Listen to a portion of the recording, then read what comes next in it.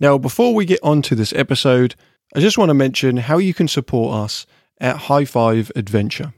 Now, High Five has seen firsthand the ongoing impact of the pandemic on student and teachers. There has never been a more urgent time to support classrooms and communities as they rebuild. You can help High Five reach, teach, and transform the lives of young people with a gift of any size. You can donate online by visiting our website at highfiveadventure.org. That's HIGH, 5adventure.org, and click on the Support Us at the very top of the page. From everyone at High Five and myself, thank you so much for your support, and on to the episode. This is Vertical Playpen, the podcast all about adventure and experiential education. I'm your host, Phil, and I had the pleasure in this episode to connect with Harv Teitelbaum, who is a member of the global organization of Tree Climbers. I think what you'll hear in this is his passion and energy around engaging people in the experience of climbing trees, and it 100% relates if you happen to have a challenge course that operates in trees. Thank you for listening. Hope you enjoy this episode, and let's begin.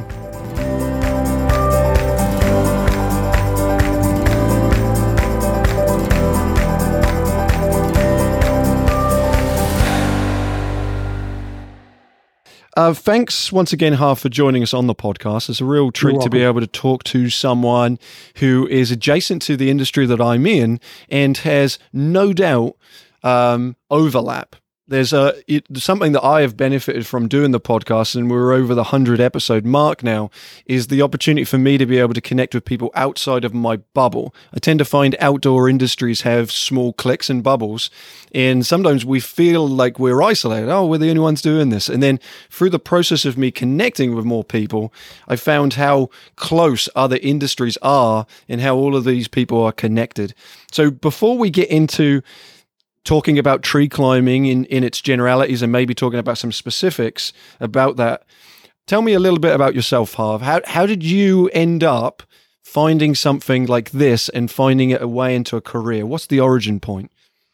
Well, I had been working in the environmental field. I had worked for the Colorado Division of Wildlife and was also working for a local soil conservation district. I had taught environmental education, wildlife watching workshops, had been involved in starting the green movement in Colorado, and had done, I had a business in which I introduced environmental practices and energy conservation. So 9/11 happened, and I was working at the Soil Conservation District, and I just thought that I had to get more involved with environmental activities directly. My master's degree is in something called ecopsychology, which is the kind of the confluence of the environment and human well-being. So all these things were in the back of my mind. 9/11 happened. At the same time, I saw a video segment on TV, and it was about this guy climbing trees. And he was taking his girlfriend at the time. She was post-polio, so she had some physical issues, and so he was taking her up. We have these systems for helping people get up in the trees, and he was taking her up in the trees in the Northwest, and it was just wonderful. And when he brought her down, he proposed to her. So the whole thing was just a beautiful story, and it combined a lot of things that I loved. It combined adventure. It combined the newness of discovery, of seeing something that perhaps nobody's ever seen before. If you think about it, we know trees from, the first few feet up to the tree. We might touch the tree. We might look up in the tree. That's our perspective. But there's a whole other country up there, a whole other architecture, landscape perspective that we don't know. So there was the sense of discovery. There was a physicality of it. There was being out in the woods. So I called him up the next day and I said, I want to learn how to climb. And he said, that's great. You can come on down and train with me. Or here's some other instructors. that you can train with. And I was shocked by that as well, that he would refer the business to other, perhaps competitors, but perhaps not. So there was this community of like-minded people that joined around the, not just tree climbing, but the ethic of climbing trees and sharing it and that sort of thing. So I went down to Atlanta and I trained. It was in December, and I trained to basic climbing. And then I took additional courses, other techniques, single rope technique. Then I trained as a facilitator to take up groups and other people. Then I got invited to train as an instructor, because we don't treat that as a commodity. We invite people to train for that. And I became a senior instructor and a master instructor. And now I train other people, and that's how it started for me. For you personally, how would you describe your experience of tree climbing? What does it give you? What does it make you feel? Well, you've touched on a lot of things there, the emotional aspect of it. We're all under a lot of stress these days. With the pandemic, we all feel a little closed in. We also see people acting badly, and the political situation. And it's easy just to feel, just like you're being, closed in on. So what tree climbing does for me, it gives me a sense of perspective. It resets me in the universe.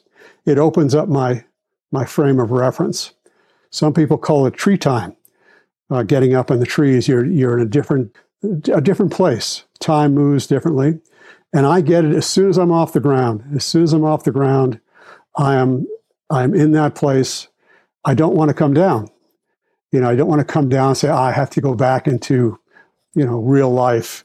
So there is a connection. There's also something, I think, more primitive and foundational about it. There's the theory that we are arboreal in our heritage, in our evolution. So there's a sense of coming home or returning home when you get up in the tree, a sense of safety and belonging that people feel, that I feel when I climb up in a tree. All that acts upon my experience. I don't necessarily, hate coming down or just want to turn around and go back up, but there is a sense of regret. And I usually take the descent very slowly, like one strand at a time on my rope when I'm coming down, just to enjoy the time. But I climb a lot by myself because I don't have a whole lot of other climbers. I've trained a lot of people, but they take off or are out of state. But when I'm out in the woods, I still do all my checks.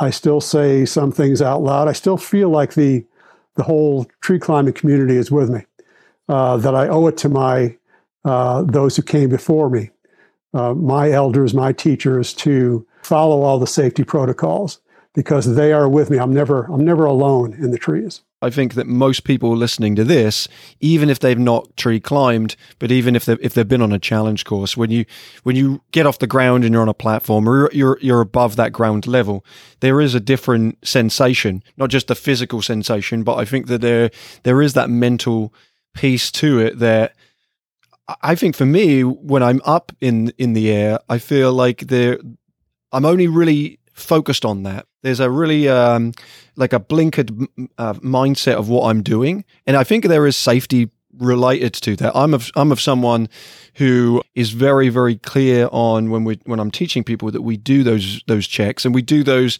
verbal checks, like you were saying, like speaking out loud. I tell people, even if you're up there, if you're weight checking a new system, like tell us, like go through the process, because I think remind you, gets out of complacency, but that focus, because you're focused on those things, allows you to forget all the other nonsense that goes on in the rest of the world. When we're on the ground, I know there's all a manner of things to worry about. I've got a young daughter, so I'm worrying about school. I mean, like whatever's happening with her, my wife and family back home, and everything.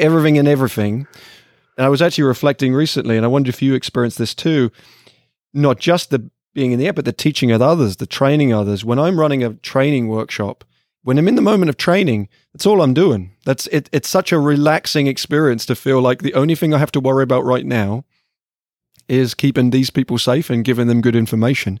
I really can shut off. And it's only when on the drive home, I'm like, hey, I got to back into the world I go. Does that relate to you when you're training, that kind of narrow focus? Exactly. I love training. I'm getting a little bit older. You probably didn't notice. So I'm not doing as many. I used to do a lot of group programs with parks and recs and nature centers and the like. Now I just do trainings, and I love training because there are people who want to be there. They want to learn how to do this.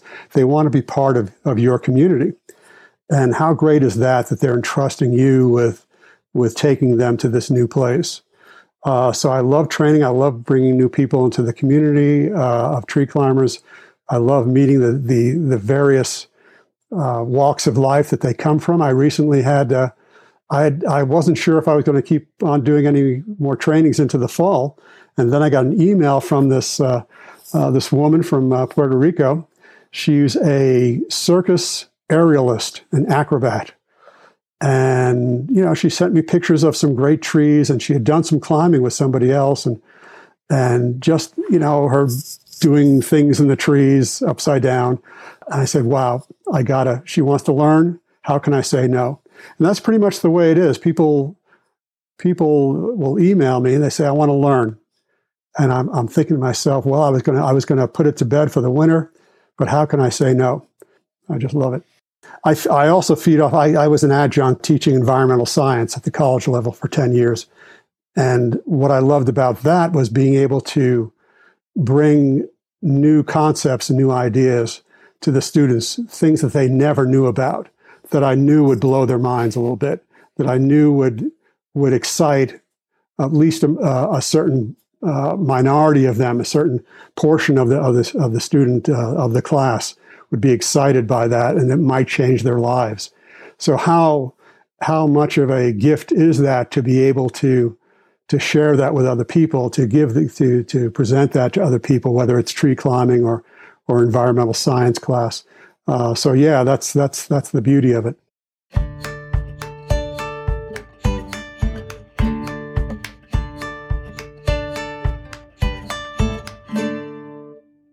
Where can people find information about tree climbing? Thank you for asking that, because we always do want to tell people about who we are. After I had been instructing and climbing, a couple of us, actually it was me and an old-time climber named Abe Winters, decided that we really needed a democratic, bottom-up nonprofit, a 501c3 nonprofit, to not standardize, but to kind of share guidelines on climbing and training and doing program climbs, and also to spread the practice of safe tree climbing worldwide.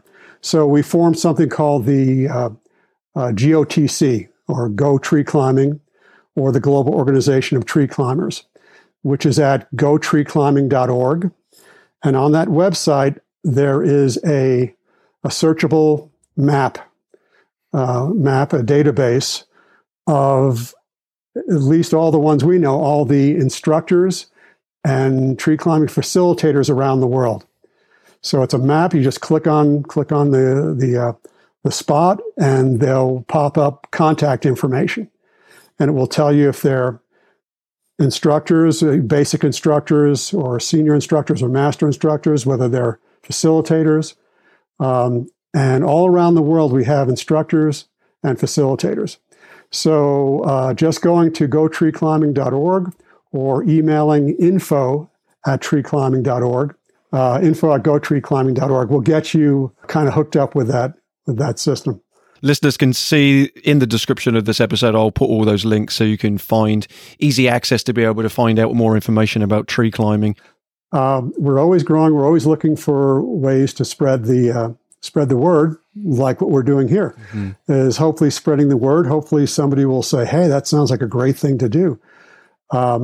Most of the people who come to me for training are not arborists or tree care workers, although I do get a lot of those, but they're teachers, they're engineers, they're sometimes photographers who want to get up there. They're just people who want to change up their lives a little bit. Imagine that instead of taking a vacation hundreds of miles away or thousands of miles away, you could just go vertical for 75 feet and discover a whole new world, a whole new vacation. So I like to think we are growing. We're doing everything we can to grow. But then again, I don't just want people rampaging through the forest and throwing their ropes up. There's a right way and a wrong way to do this. There's a safe way and an unsafe way. So we teach what we think is the right, safe way to climb. And I can confidently say that since we've been doing this officially, since it's been recreational tree climbing since about 1983, we have conducted worldwide hundreds of thousands, if not close to 1 million ascents, and there hasn't been one serious injury for people following our safety protocols and our techniques and our methods. People do get hurt climbing trees, and there are fly-by-night outfits who think, hey, I can try that. Maybe it's another revenue stream. I'll just, put up an advertisement or something and say we're doing recreational tree climbing, and people get hurt. And that's when they call us to see about how to do it properly and safely.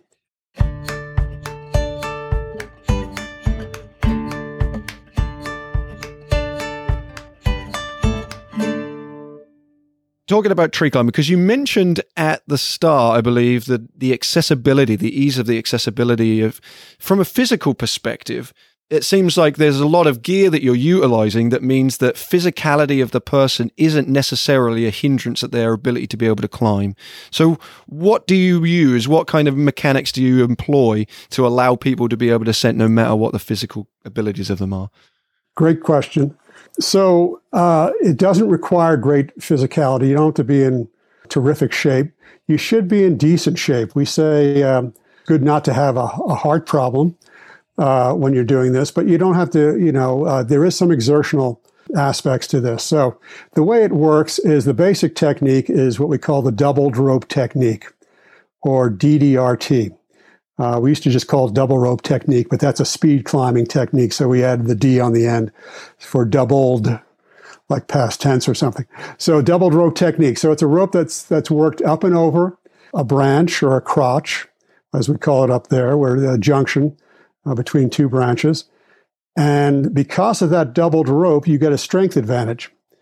Without getting into physics and math, and I know you said there would be no math, without getting into that, the doubled rope, you would say push or pull down a foot on one side and you go up 6 inches on the other side. So you lose the distance there, but you gain a 2-to-1 strength advantage. Theoretically, there is friction up on top, although we do run the rope through friction-saving devices to protect the rope and the tree from the sliding rope. So you get that 2-to-1 mechanical advantage, but it's more like 1 3/4 in real life. Then we use knots and hitches. Knots to clip in or attach to, and hitches to friction hitches with which to slide up the rope that slide up the rope and then hold you in place. So you're pretty much like an inchworm, working your way up, sliding this friction hitch up. And then when you come down, you just pull down the friction hitch and that releases the tension on there and you come down under control. So we know a lot of people have problems with height. I tend to think everybody has some problem with heights. It's just on a scale. The thing with recreational tree climbing is the speed at which you ascend and descend are always under your control. You control how fast you go or whether or not you just want to stop and stay in place. So it's a very human-scaled, human-paced experience. Mm-hmm. But that's it. There's not a whole lot of equipment. To get started, first of all, for training, the instructors usually provide all the equipment because the equipment has to be under their care and custody and control. They have to know the provenance of all the equipment. So for safety, they provide all the equipment. But to buy your own kit, you have to buy a rope. Arborist rope is different from rock climbing rope, so you cannot use rock climbing rope. We use arborist ropes and arborist saddles, which are very comfortable and made to hold you even if you're upside down. Then we have, the same carabiners you folks use, But we will have a safety protocol of having triple action auto locking for our clip-in or our attachment. Then helmets, same as probably what you use, Petzl or Black Diamond or Kask or something. I don't know, do we get something for product placement? Or Oh, I hope so. If I keep saying Petzl enough, maybe they'll give me something. But not yet. Maybe, not yet. No, I wouldn't count on it. No. So we have a rope, we have saddles or harnesses, we have carabiners, helmets, and then there are just all sorts of accessories and throw lines. You need throw lines and throw bags for getting your rope up into the tree. You need, we have these little pieces of conduit that we use for rope savers or cambium savers to protect the tree. We use those. So there are all sorts of little accoutrements and accessory things, but those are the basics, maybe $400 or $500. So you've talked about having a throw bag. So I recently, last summer, I decided to create a rope swing for my daughter. And so I brought myself an arborist throw bag. I would say it took me, and I'm not exaggerating, maybe 45 throw attempts to get it over this crux of this tree. And I was sweating and embarrassed. How do you get the ropes over those trees? And do you have a technique that you found to be the essential technique to use? Well, first of all, I've had days like that. Okay, good to know. So don't think that you're anything special. I mean, you are special, Phil, but there's anything wrong with that. Some days, what I tell myself is some days the tree just doesn't want to be climbed. That's just the way it is. And maybe I was not respectful enough to the tree when I first introduced myself. So I come back another day and usually get it on the first throw. I believe in stuff like that. But we use throw bags. They're bags filled with lead shot. Some of us are trying to transition to a copper weights because the bags do break, they do spill out their contents, and lead is toxic, and we don't want to spread lead in the forest. But using throw lines, thin lines, almost like P-cord, and these throw bags, we make our throws into the trees, and we use those lines to pull up our climbing ropes.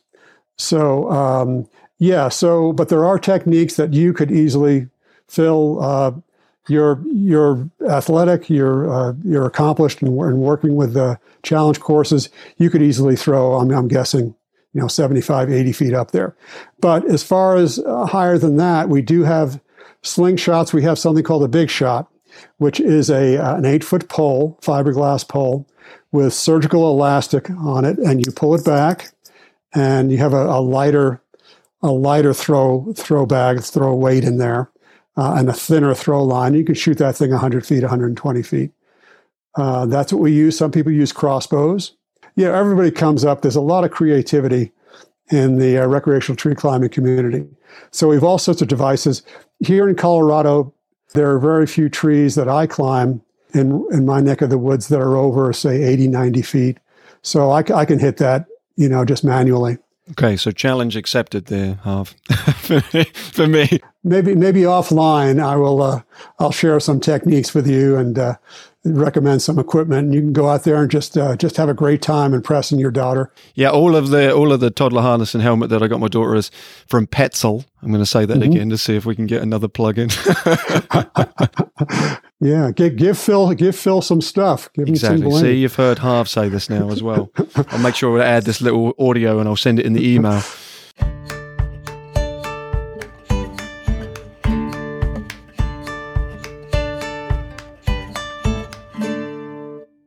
In terms of like the overlap, I think that probably people who are listening to this can sense there's definitely an overlap between what we're doing and what you're doing. You're referencing terms that would be familiar to people in our industry. Where do you think the alignment is between the education that we're doing in a challenge course and maybe the education that you're doing in tree climbing? Yeah, that's great to think about. When I used to be doing programs for school groups or Girl Scouts, I would always try to incorporate a little natural history into the experience.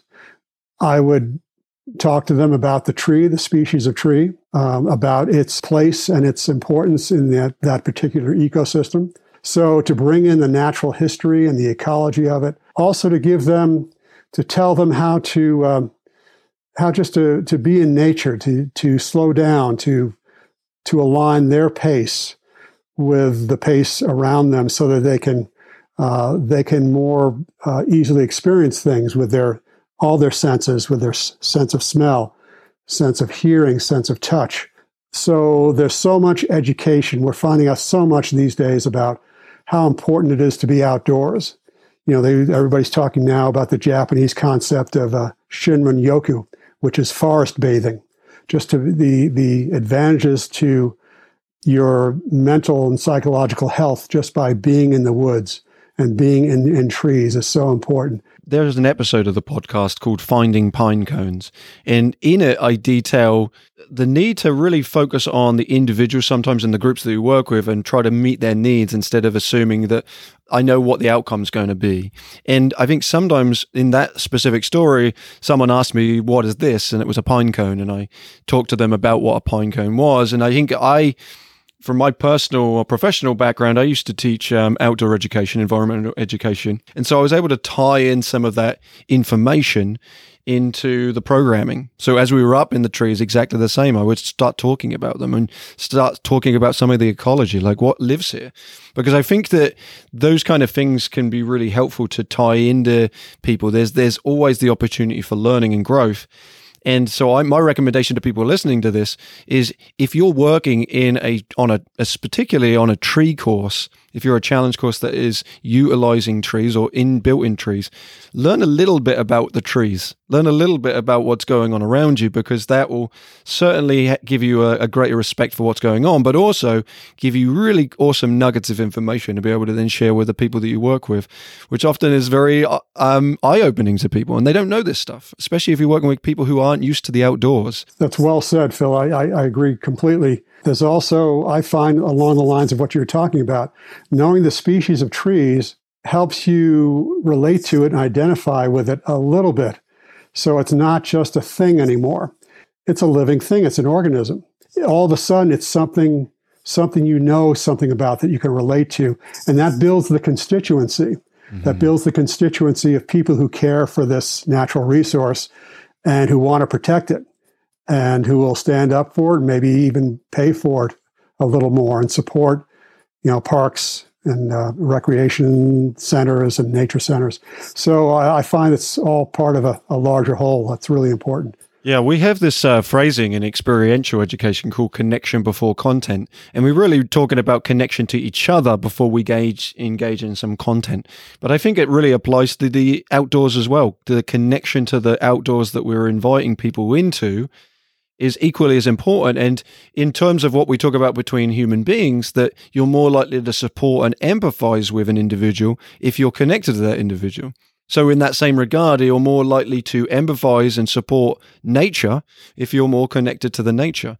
And so when we're bringing people out into the woods, if you're talking to them about the importance of those trees and teaching people about them, they're much more likely to advocate when it comes to things like climate change and movements that are working towards protecting the environment that we work in and love. So I think that's that sharing. And what I'm sensing from you, Harv, as well, that your passion and your love for that environment is also what you're trying to impart, which is beyond the physical structure of how you climb trees, but it's the love of the environment that I think is important to share as well. And our executive director says, when in doubt, give them your heart. And he refers to that notion of, like, no matter what, if you just speak from the heart, then you'll meet people where they're at. So I appreciate you being able to share your heart. That's great. That's a great phrase. I'll have to remember that. And you're absolutely right. I mean, everything I've been doing in the latter part of my life has been about the environment. My other work, the nonprofit boards that I sit on are all concerned with the environment. And it's a little, sort of a little stealth attitude that we're teaching people to climb trees, but we have this other agenda to build the environmental constituency. It's not super expensive for a lifelong activity, and it is fun. It is all those things. It's experiential, it's adventurous, it's educational, it gets you in shape, but it's also fun. There's just the fun aspect of it. One of the things I love to do, even though I climb solo a lot, is to be up in a tree with other people. It just seems to enhance that social experience It enhances conversations. It puts a shared context, a shared environment, into everyone up there. So you're not talking to a bunch of strangers. Everybody shares something, and I think it enhances relationships. So there's that human aspect. We love trees. It's not about conquering trees or peak bagging or anything like that. We love climbing trees. We love being in the trees, but it's also a very human experience. The training team at High Five, I'm going to get us all together and we'll go and take a tree climbing course. If you're ever out here, I'd be glad to take you up anytime. Awesome. Thank you so much, Harv. It's been an absolute pleasure. You're welcome. Thank you, Phil.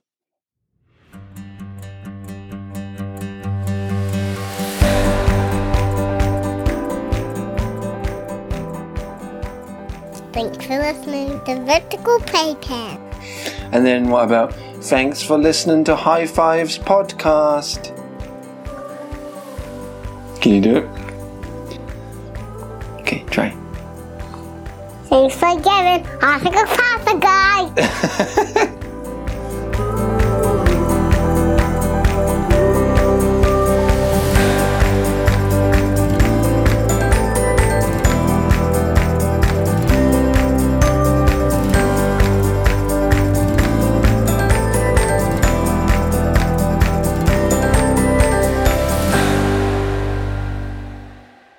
Thanks so much for listening to this episode. Once again, as a reminder, you can support us and the work that we do with classrooms and communities by visiting our website, highfiveadventure.org, and clicking on the Support Us button at the very top of the page.